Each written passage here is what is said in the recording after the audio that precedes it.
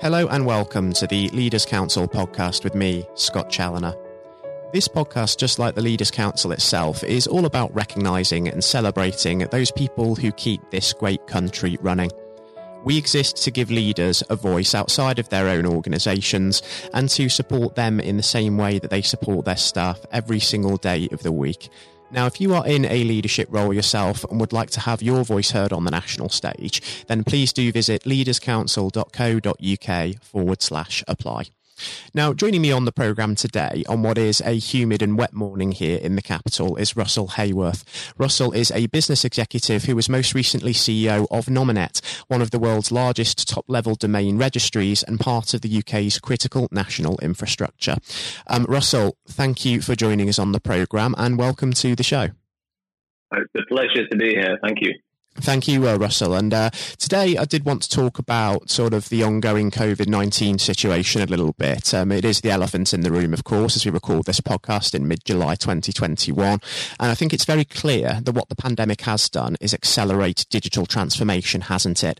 Indeed, PricewaterhouseCoopers' 24th annual Global CEO survey actually showed that 77% of UK CEOs are planning to increase their investment in digital over the course of the next year. Now, this comes with its own set of challenges, doesn't it? And from your point of view, what are some of the key challenges that those business leaders should be aware of? Yeah, well, first of all, thanks very much. I think it is very topical at the moment. As you say, so many organizations, I would say large, medium, and possibly small as well, are really looking at how they can shift their business models. At a time where certainly the smaller end of the organizations have perhaps never had to embrace how to digitally manage their supply chains or customer service. So I think right across the paradigm, digital transformation is taking hold and it's become a necessity. I think the challenge is kind of where to start and how to get going. I mean, obviously, it's a very broad field. But it really starts with, I think, three elements. One is big data. Two is around the elastic cloud computing. And then I would argue that three is around kind of the newer technologies around adopting artificial intelligence, machine learning, and IoT. And of course, if you're in the areas where you need to attract talent to do that, then that's both hard to attract, hard to retain, and expensive. So it's not an easy journey for any organization to undertake digital transformation. I think the key is trying to be really focused on what parts of your business you're trying to transform and why. Yeah, exactly. And cloud computing, as you mentioned there, is becoming a real go-to solution, isn't it? And rather than simply reducing costs for businesses, it's now sort of helping businesses actually grow their revenue, and it's becoming very popular. And so strategically, to make that as effective as possible, one particular member of staff, a chief information officer, also chief technology officers as well, we should say, they're becoming more and more vital within businesses. And there is that talent retention issue in that area, isn't there? And I understand that when you were at Nominet, your own research unearthed a remarkable statistic that the average tenure of a chief information security officer is actually under 2 years, and that's shorter than a Premier League football manager. Why do you think that's the case? Well, I mean, I think first of all, the research that Nominet did was really highlighting the challenge of CISOs, Chief Information Security Officers, being the lightning rod for everything that is a challenge in an organization's security posture.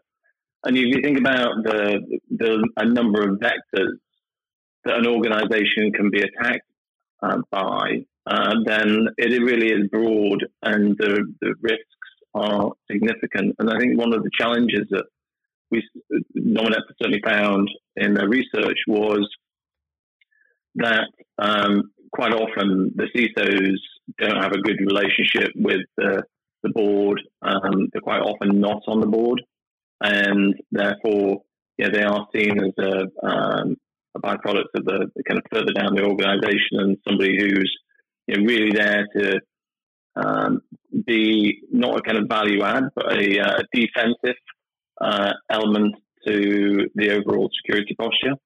And to the extent that security really requires understanding the sector that they're in, and also the people in the organization. I think having a CISO that's moving around every 2 years means that they don't build themselves into the culture of the organization. They don't find it harder to establish the relationships that they're going to need, not just in the technology functions, but around the business. And I think one of the challenges CISOs have got is being seen as a value add in an organization, as opposed to a kind of technical aspect to keep the firewall secure. It's a lot more embedded than that, and a lot of the cybersecurity risks now, which are obviously becoming more significant, are where you've got organizations that really embrace CISOs and pull them in as part of their audit and compliance on the one hand, but equally as a business partner.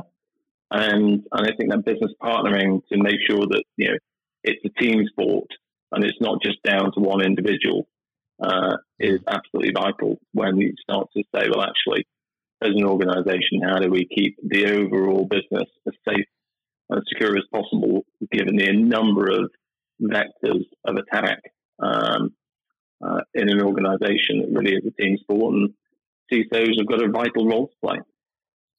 They do, and the way that they're treated, as you mentioned there, and sort of perceived by boards is one sort of factor that's causing this problem. But I suppose something that exacerbates it is the fact that there's also a limited pool of talent to choose from when it comes to advanced digital skills, because there is a well-documented skills gap in digital in this country.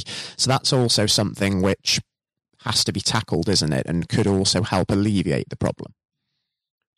Yeah, the challenge is it's not a quick fix. There's years of training to become,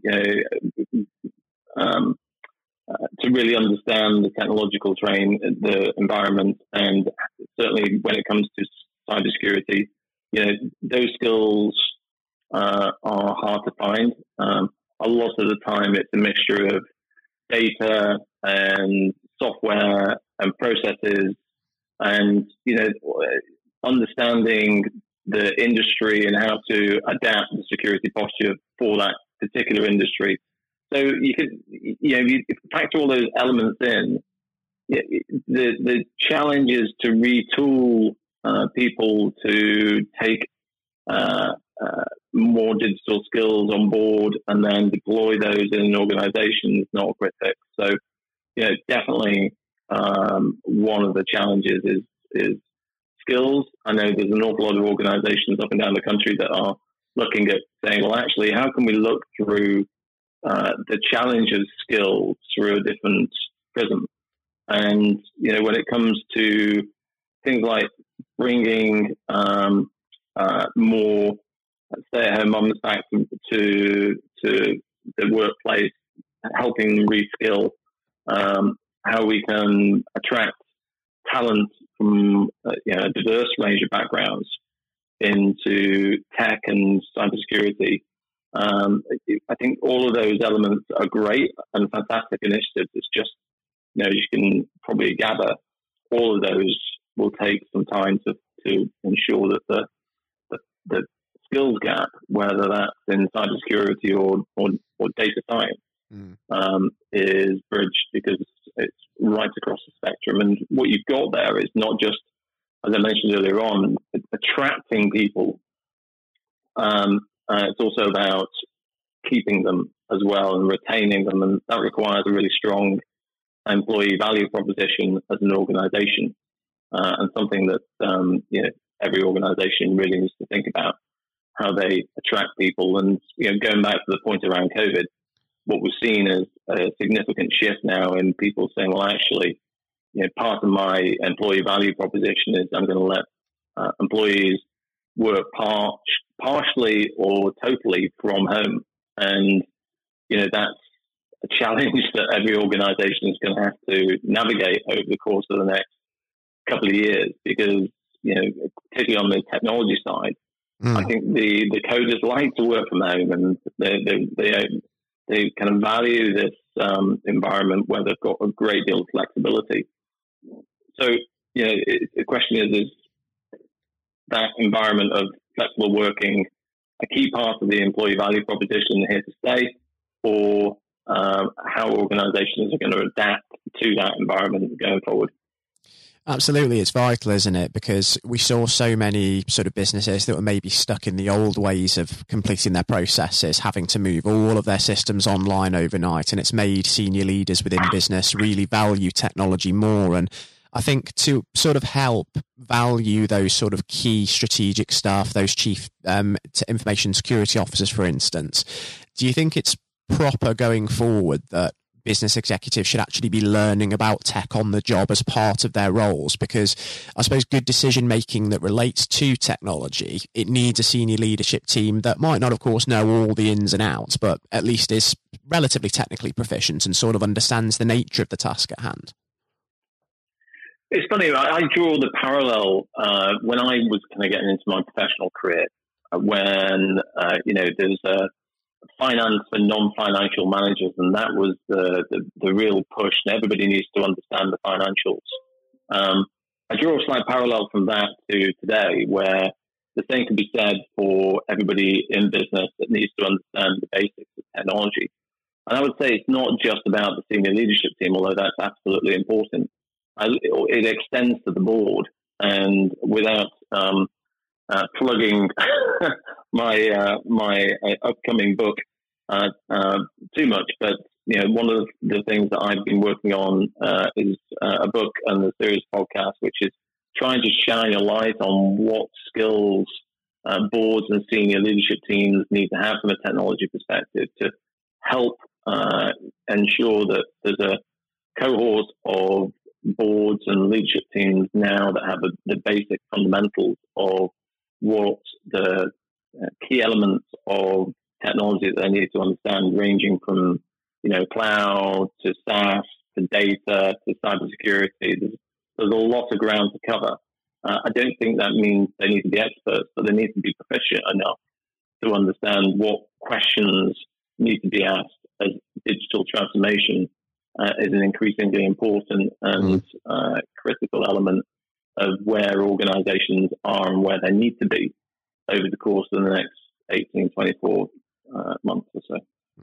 And boards do need to be technically proficient, because when we think of implementing that transformative strategy, the change has to start from the top, doesn't it? And I understand there's a great example of that in Nominet when you were there, where there was a key performance indicator strategy that was implemented, and that involved a 1,000-day plan, and it was sort of 10 sprints of 100 days, wasn't it? And that was something that everybody within the business really bought into. Yeah, it was a way that I brought in an organization that's trying to set a strategy. We had a clear goal of trying to grow revenues and trying to expand the business into new areas like cybersecurity. And without really mapping that out and getting people engaged in that vision and putting some tangible metrics behind it, and I think that's challenging. And so what I did is develop I don't know how unique it is, but it's as you say, it's a 1,000-day plan broken down into 10 sprints of 100 days. And, every 100 days we measured where we were going. Everybody in the organization had 3 objectives to make the boat go faster every 100 days. And it was a real way to get cadence into the business. So, I think, from a leadership standpoint, there's 3 elements of what I would say is digital leadership. One is creating the right culture. So making sure you've got values and there's a culture. And certainly, what I believe is important is creating an environment which is around performance, collaboration, and fun, actually. So the culture element's important. The second one is around clarity. And clarity is about where we want to go and why. And then the third element is that cadence. And that's where the 1,000-day plan came in, because we knew what we were trying to achieve at the end of the 1,000 days. But equally, it's never a straight line, and you always tack your way to the end. So every 100 days, we had to kind of wash up on what the good, bad, and the ugly. And we also had screens in the good old days when you could actually walk into the office. There were screens around the office and in the reception about what day we were on of that particular sprint and what sprint we were in. And the idea is just to make sure that every day is valued, and we're trying to make progress every day and measuring that as we go. So I think that's one of the tools in the box, if you will, to try and make sure that everybody's clear on where we're going and why, but also there's a cadence and a measurement element to that, so we can track our performance. I think it's so important, isn't it, that sort of culture that you talk about there, because especially for those people that are tuning in who may be sort of looking to start their own business or are sort of managing very young businesses, company culture is so important when it comes to leadership, isn't it? And instilling that culture of trust, of positivity, of making sure everybody knows what they're doing. It's vital. I mean, business can't really survive without that. No, and also values, so, the values that I adhere to are around collaboration, accountability, and, integrity. And so there's a really strong symbiotic relationship, I think, between the culture you're trying to create and the values that underpin that. So there's a strong dynamic between the two, but I think you're absolutely right. Without a common set of values and a culture that sometimes it's hard to define culture and hard to put your finger on a particular culture, what works best and what doesn't. But I do think an organization that has a strong feeling of what it feels like to work in an organization, and at the end of the day, most tech businesses these days are very, very reliant. 90% or more of the product that they produce are from people who walk in and out the door every day, and so we need to ensure that they're really engaged and they're clear about where the company's trying to go and why, and that is absolutely underpinned by a culture, and it can be very different in every organisation. But I think it's important to be quite explicit about the values, and the culture comes from the values. Exactly. And an important part of every business moving forward from here into the post-COVID world, as we've discussed and established, is that digital transformation is going to be important. Now, it's implementing digital transformation that's the tough bit, isn't it? It's not just going to be a simple act of bringing in tech processes and more automation and then streamlining your business, making it more effective. It's about more how companies and firms and organizations can use technology to actually compete better within the marketplace, isn't it? And that's something that's going to be really important for business executives to remember during this period. Yeah, I think, I draw the line or the distinction between organizations that are trying to look for marginal gains. So, using SaaS-based platforms, using the cloud, and trying to improve visibility, get better data to make better decisions. And there's a ton of SaaS-based platforms out there that will help you do that, all of which are reasonably priced and very flexible in terms of the subscription models that are behind that. And so, depending on where you're trying to improve your processes or improve your insights or increase efficiency, I'd be surprised if you can't find a SaaS-based product that may not be a perfect fit, but it's good enough to begin with. And then over time, the other side of this is whether you're developing new products and you're not looking for just incremental gains. You're looking for new products because that's the way the market's now gone. And by using cloud, you're able to shift your business model to provide more SaaS-based solutions, so you don't have to have on-site installations and go down that path. I mean, at Nominet, we developed the cybersecurity software, and some of that was on-prem, some of that was in the cloud. We bought a business that was in the US that was a complete SaaS-based product, and we're able to ensure that we're getting quick deployment on customer sites and ease of migration from one platform to the SideGlass platform. And so the reality is that there are real kind of marginal gains by using SaaS and looking at how to improve performance, or the complete pivots of a business model where you can develop your own SaaS platform and move your product away from being an on-prem deployment to a SaaS-based platform, and one that is easier to maintain and offer different price points for customers along the way. And so I think to the extent you can use this period for that innovation and use the proliferation of cloud-based technologies and all of the opportunities that brings for a business, it would be, Winston Churchill used to say that never waste a good crisis, because I think if you're able to look at your organization and trying to say, well, actually, this is a moment in time where we can start to look at transforming our own business because it improves customer service, or we can look at using SaaS-based platforms to reduce cost. That seems, from my experience, where most organizations are heading at the moment.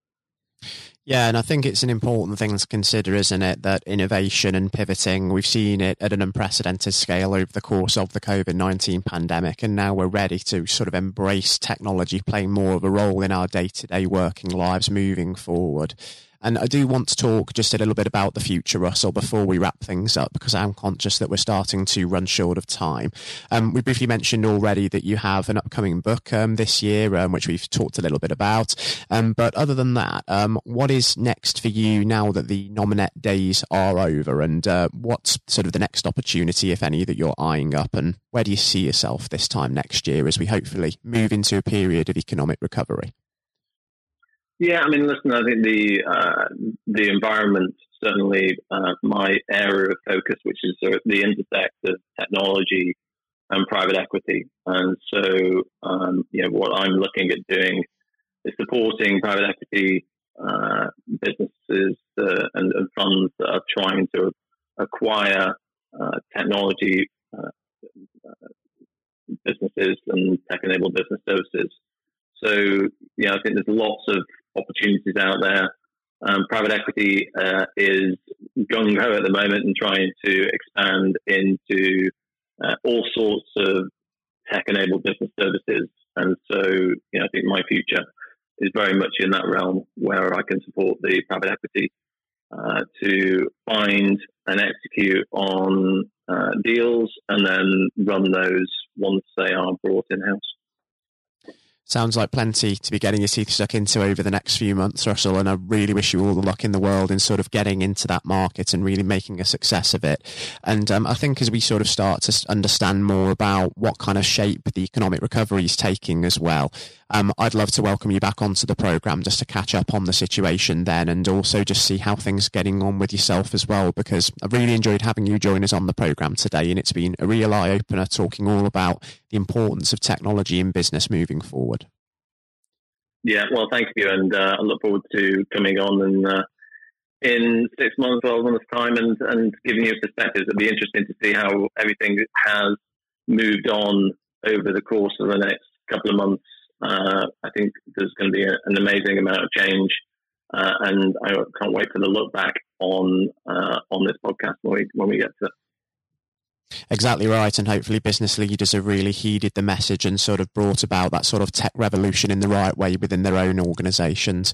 Russell, again, thank you so much for joining us on the show today, and do take care and stay safe still with everything still going on, because we're not quite out of the woods with the COVID situation yet, but I'm confident that better days are certainly ahead of us. Yeah. I certainly hope so too, and likewise. I was speaking on today's programme to Russell Haworth, and I do hope that you all thoroughly enjoyed such a compelling interview about technology. On the Leaders Council podcast, we enjoy bringing forward a variety of distinct perspectives on leadership, and therefore we'll be joined next on the show by Leaders Council Chairman and former Education Secretary, Lord David Blunkett. He will be discussing his take on the last 15 or so months with the COVID-19 pandemic and his hopes for the weeks and the months ahead as we move out of lockdown. That will be coming up next. Lord Blunkett, welcome. Thank you very much. It's very good to be with you. Well, of course, nothing is being said at the moment other than COVID-19, which we must touch on. What would your message be to small businesses who are trying to keep going? Well, I think the last ones standing will be the ones that thrive when we get back to some sort of normality. So it's have confidence and courage. Obviously take advantage as far as you can of the government help. I think that Rishi Sunak, the Chancellor, has gone about as far as you could have expected. Mm-hmm.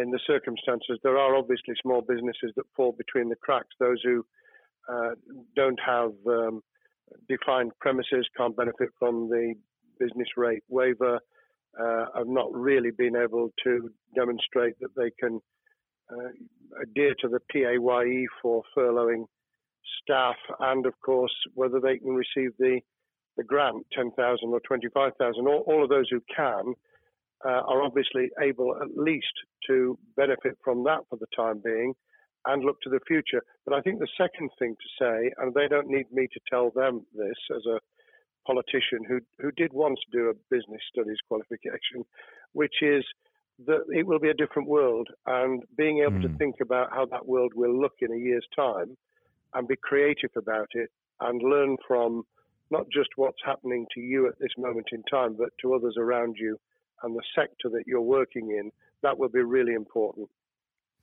Do you feel that the long-term effects of the COVID-19 outbreak will in some ways be positive for British industry? Well, only in the sense that people are having to be creative, they're having to adjust and innovate. Therefore, they're thinking about more productive, if you like, greater productivity ways of delivering the same service or delivering the same products. And in that sense, I think we'll have temporarily at least very much higher unemployment than we've become used to, but we'll probably have a burst of productivity, which will help with the recovery. Whether it will help with the inequity of the way in which our economy is imbalanced, both between services and productivity and production of goods and services, I'm not sure. What we will need to try and do is to ensure that the geographic imbalance that exists is, as far as humanly possible, is dealt with by both the entrepreneurship and innovation from the bottom up and targeted government help, which will still be needed. And we are now in the throes of the kind of borrowing that we saw back in 2008 to save the banking and economic system. We're having to do that to save the whole of our productive business and commerce, and I think that will have to be sustained for some time. Do you feel that people will take a second look at global supply chains in the wake of this outbreak? I think there's going to be much more creative ways of using local supply and linking up inside sectors much more effectively, and I hope that the Leaders' Council will be able to play a part in that, in the sense that people who have something in common, a synergy in terms of what they're delivering, whether it's a service or whether it's manufacturing or whatever, will be able to see that there's a good outcome from knowing the sector better, linking with people, not just geographically, locally, but those in this country who may not have been on the radar in terms of what they produced for the supply chain. And of course, ensuring, because there's quite a lot of fraud going on as we speak with people getting into cyber attacks, that they'll also take account of going into the cyber security side effectively as well. The more we are online, the more people who are working from home, the more vulnerable those businesses and their supply chain become. And that's something to think about as well. How important is strong leadership at the moment? Well, I actually think that it's brought to the fore leadership in a whole range of areas, from obviously government itself, and there's been ups and downs, but all the way through the public and private sector. People have, to use the jargon, stepped up, and they've shown local, regional, national level the kind of leadership that Britain historically was very good at.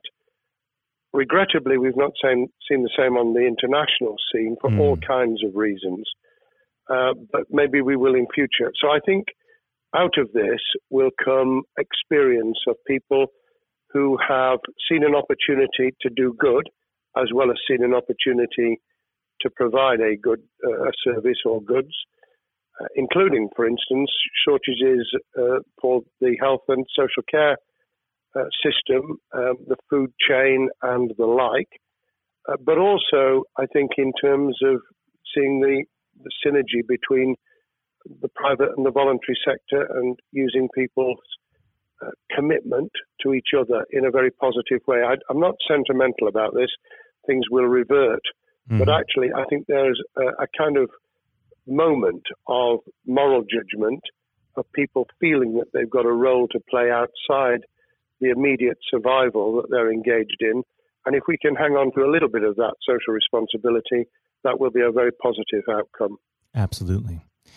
Now, what's your broad view of how the government is responding to this? Are you broadly supportive of their measures? Well, it may surprise people to hear that I have been very supportive. Of course, there's been legitimate criticisms about the speed of response on protective equipment and on issues relating to testing. But my own view is very similar to the challenge that was made to the Prime Minister of Italy when people said, why didn't you close Italy down faster? And he said, a fortnight before we did it, I would have been considered to be a madman and nobody would have agreed to do it if I'd tried to move too quickly. And I think that's something that we need to reflect on here in the UK. We may have seen the signals elsewhere across the world and taken them more seriously at the time.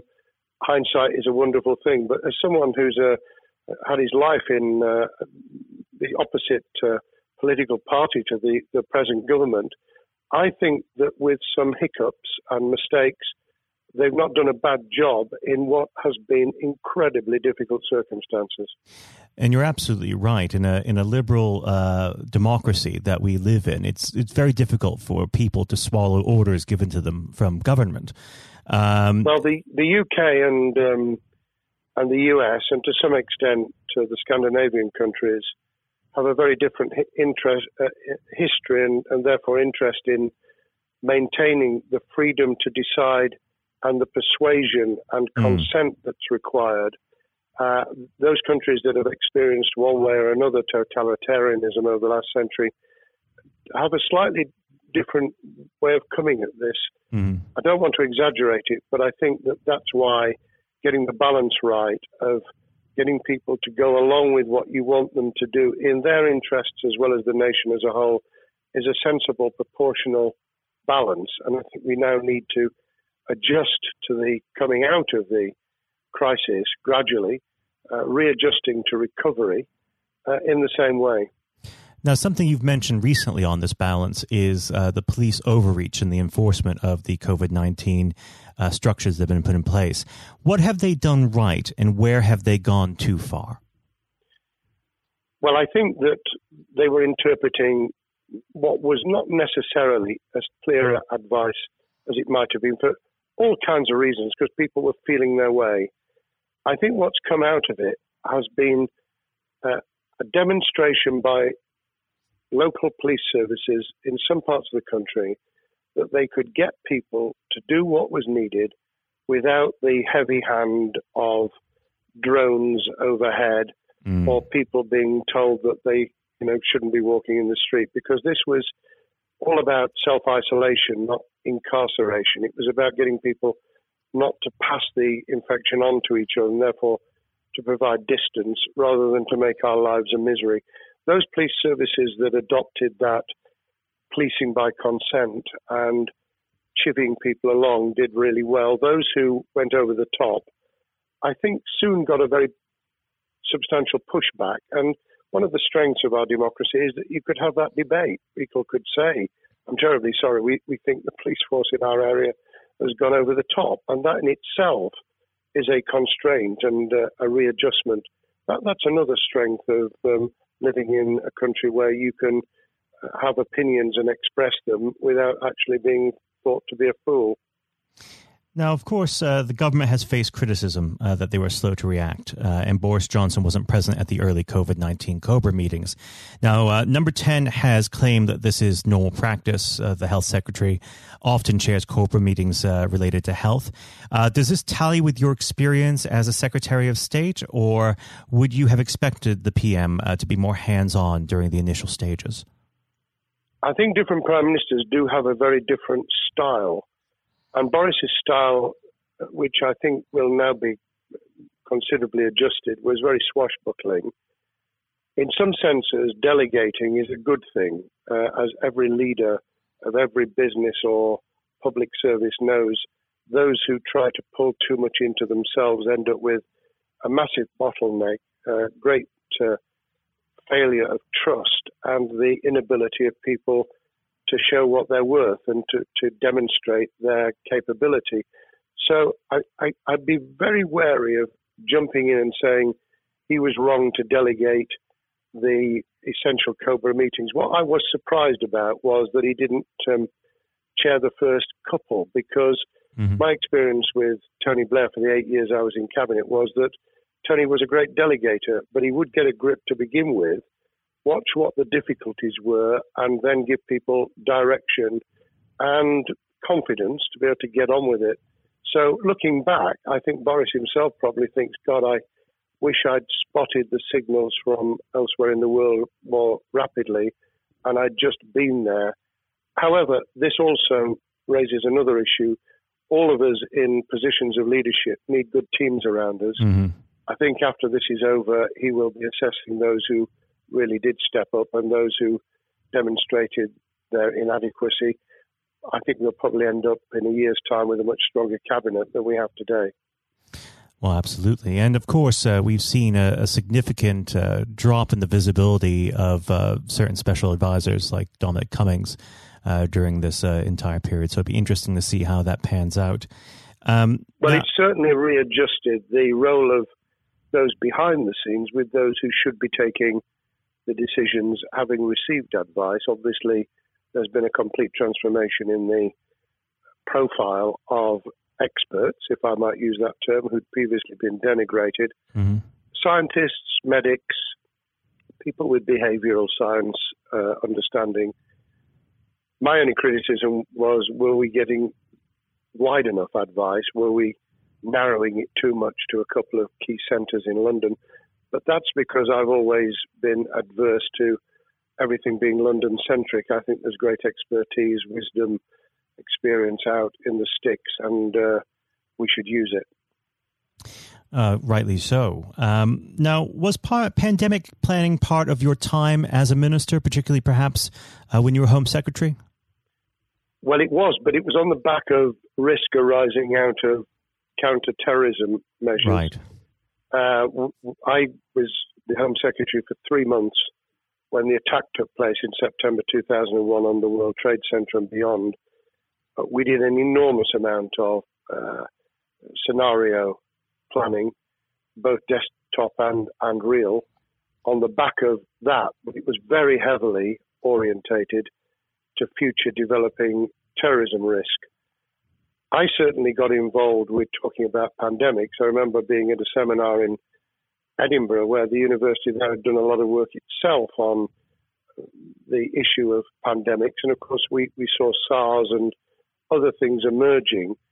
I think people have criticised the government for not picking up the report from 2015, 5 years ago. I think that what happens is human nature kicks in. You deal with what you're immediately faced with. You can sponsor reports, and this is true of business planning, of course, as well, and scenario planning for what business continuity will look like, recovery plans for business, what will happen if there's a cyber attack, what happens if there's an energy shutdown. These kind of things you can look at, but you're immediately turning your eyes to what's in front of you. And had we picked up a bit more on the danger from Ebola and SARS and what have you in the past, then we might have said, what if something hits us in the developed nations that we don't have a vaccine for, that we can't immediately whisk up protective materials or equipment, or for that matter, medicines that help with recovery, all of which we now see are a danger. I think this will make an enormous difference to the planning for the years ahead. I hope it will be widened so that we don't just look at what's happened, but very rarely do you see something exactly repeat itself. Some of the circumstances will be, but others won't. So that's why I've put emphasis in what I talk about on looking at the other virus, the cyber attack scenario, which could be just as dangerous in a world of just-in-time provision.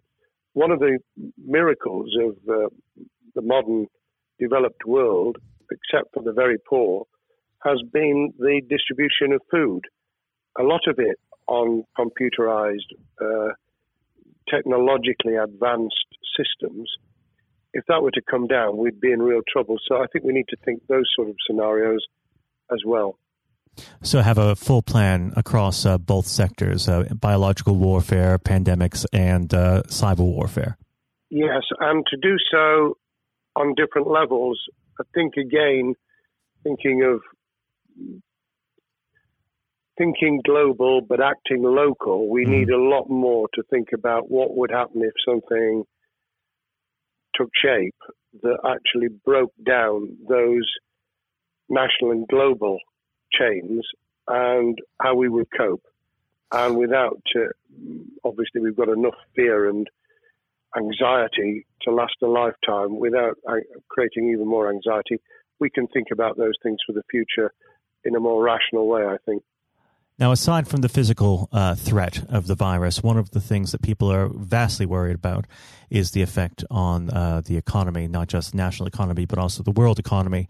Now, it has been said by certain parties, and I'd like to garner your thoughts on this. Is there a danger of the effects of the lockdown being even worse than those of the virus? Were it be prolonged, I fear that balance would tip the other way. It is about proportionality. It is about balance. It's the wisdom of Solomon, really, to get the moment right when you start to move and then to move quickly. There's no doubt whatsoever that we are stocking up, not just on the economic and employment front, which will be devastating enough, but on the health and social well-being front, enormous challenges, and they will need careful handling because there's a lot of people whose lives, for a variety of reasons, are at risk in the future on a scale that we've been dealing with over the immediate handling of the pandemic, concentrating really hard on those affected by COVID-19, those sadly who have died or been seriously incapacitated. That will roll over into the economic, the social, the mental health and cultural well-being of the nation, and that will need all of us to pull together as well. Absolutely. Now, do you believe the government's doing enough for business? I think that the speed of reaction once the scale of the pandemic was clear was very good. I've praised Rishi Sunak for his action. Remember, a chancellor who only just come into office was planning to deliver the budget in the middle of March and has had at least three equivalent budgets since. I think he's handled it very well. Understandably worried now about what we're doing to our economy. The level of borrowing is sustainable because of low interest rates, but it reaches a point, of course, where it tips over, so that you can't then do the kind of structural investment requirements that the government were laying out before and in the March budget. And those will have their consequences as well as a planned payback over many years. I think we've learned something over the last few months. We needed to take immediate action. We don't want another round of austerity equivalent from 2010 through to 2019. I don't think the nation, on the back of what's happened and the challenges we have, could take that. And therefore, we need a different plan, economic plan, over a much longer period, just as we did from the Second World War all the way through to 2002, when the final American loans were paid off. Now, of course, one thing that's on everyone's lips, how much longer do you believe that the lockdown can go on for? I believe that we need to be substantially back in action as an economy in June. This obviously is led in terms of places where people would meet in large numbers, having to adjust to the fact that it will be longer for them. And sadly, that will involve business closures. It's why the Chancellor extended the furlough scheme to the end of June. Mm-hmm. But unless we get things moving in June, I think we'll run into the summer where all kinds of services and industries will have a chain reaction effect. And what happens with one will then have a major impact on another. And then you get the skittle effect where things get knocked down that you hadn't perceived were going to be affected. So I very much, if I were in government, and I always think of things in that context, what would I do if I were in government? I would be on the side from the second week in May, on the side of the hawks in terms of saying we've got to start moving, and we've got to do so with the collaboration and cooperation of the public who have got the message, who did behave, who responded magnificently. Let's try and get back, perhaps, doing things differently for a time, but substantially getting back to business as usual. And unless we do that, then those areas that can't and wouldn't expect to be back in action immediately get pushed further into the middle of the year and the autumn, and then they become unsustainable. Now, of course, one of the other major developments we've had recently are the changes in the Labour Party. So if we could just speak on the Labour Party for a while. This might sound like an obvious question, but how does Sir Keir differ from Mr. Corbyn? Well, I'm biased because I believe the Labour Party has come out of 4.5 years of a black hole of a nightmare, where it neither represented a credible opposition nor an electable government. And the combination was to let those who supported the Labour Party and needed some of its policies let them down very badly. Sir Keir Starmer both is a highly intelligent, professional lawyer who, as Director of Public Prosecutions, led the service well, had to take difficult decisions at a time of austerity, understands the world beyond Labour members, but has been able to do business with those who originally supported Jeremy Corbyn and was able to command support from them. His creation of a balanced shadow ministerial team has been very encouraging. I supported Lisa Nandy, who he's made Shadow Foreign Secretary, because I thought she understood the north of England and the disaffected former Labour voters. But I believe that Sir Keir has taken on board those who have something really sensible to offer.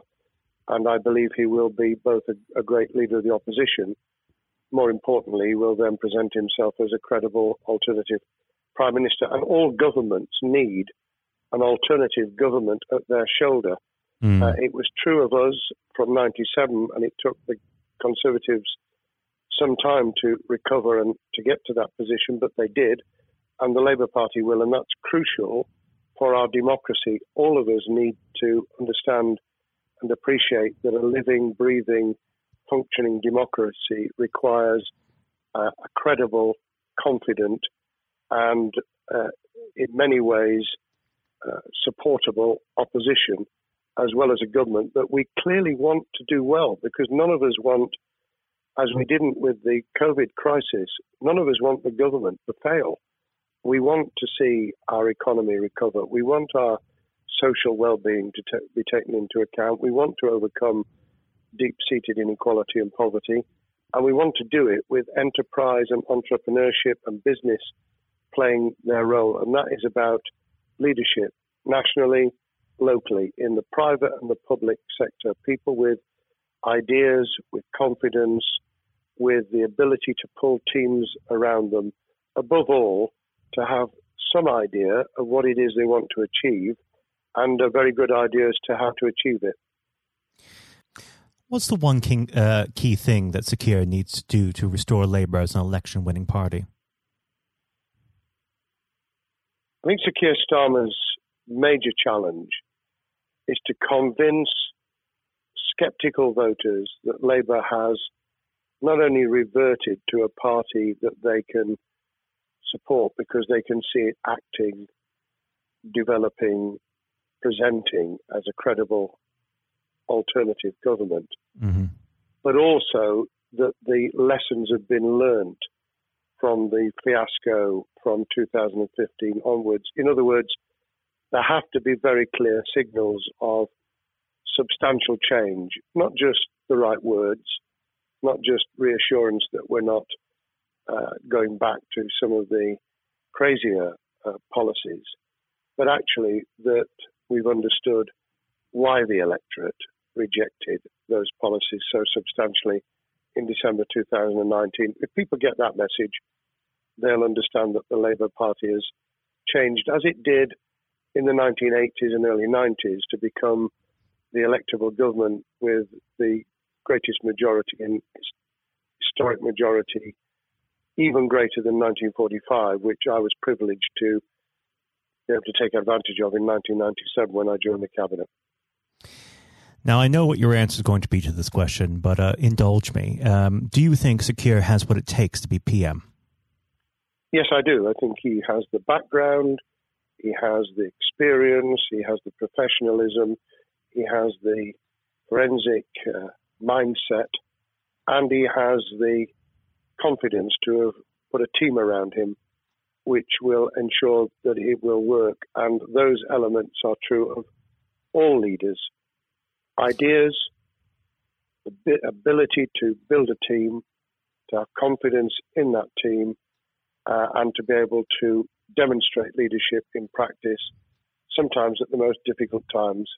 And, you know, the Leaders' Council, those sharing their thoughts with the kind of thing that we're doing now with a podcast, but also joining us in linking up in that network of people who can support and help each other and learn from each other. That is what needs to be done in politics as it needs to be done in business. Thank you very much indeed, Matthew. Well, thank you for coming on the program. It's been an absolute pleasure, and I look forward to speaking with you again. Thank you very much, and good luck to all those listening in what has been a nightmare scenario. Good luck for the future. Have courage, have confidence, and yes, listen to those who know more about business than I ever will. Thank you, Lord Blunkett. Thank you.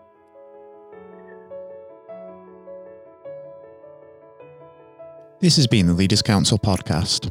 Thank you for celebrating excellence in leadership with us. I've been your host, Scott Challoner. Until next time, goodbye. Thank you for listening to our podcast. The views expressed within the podcast do not reflect the views of the Leaders' Council of Great Britain and Northern Ireland, its parent company or subsidiaries, members of staff, or other guests of any other person therein associated.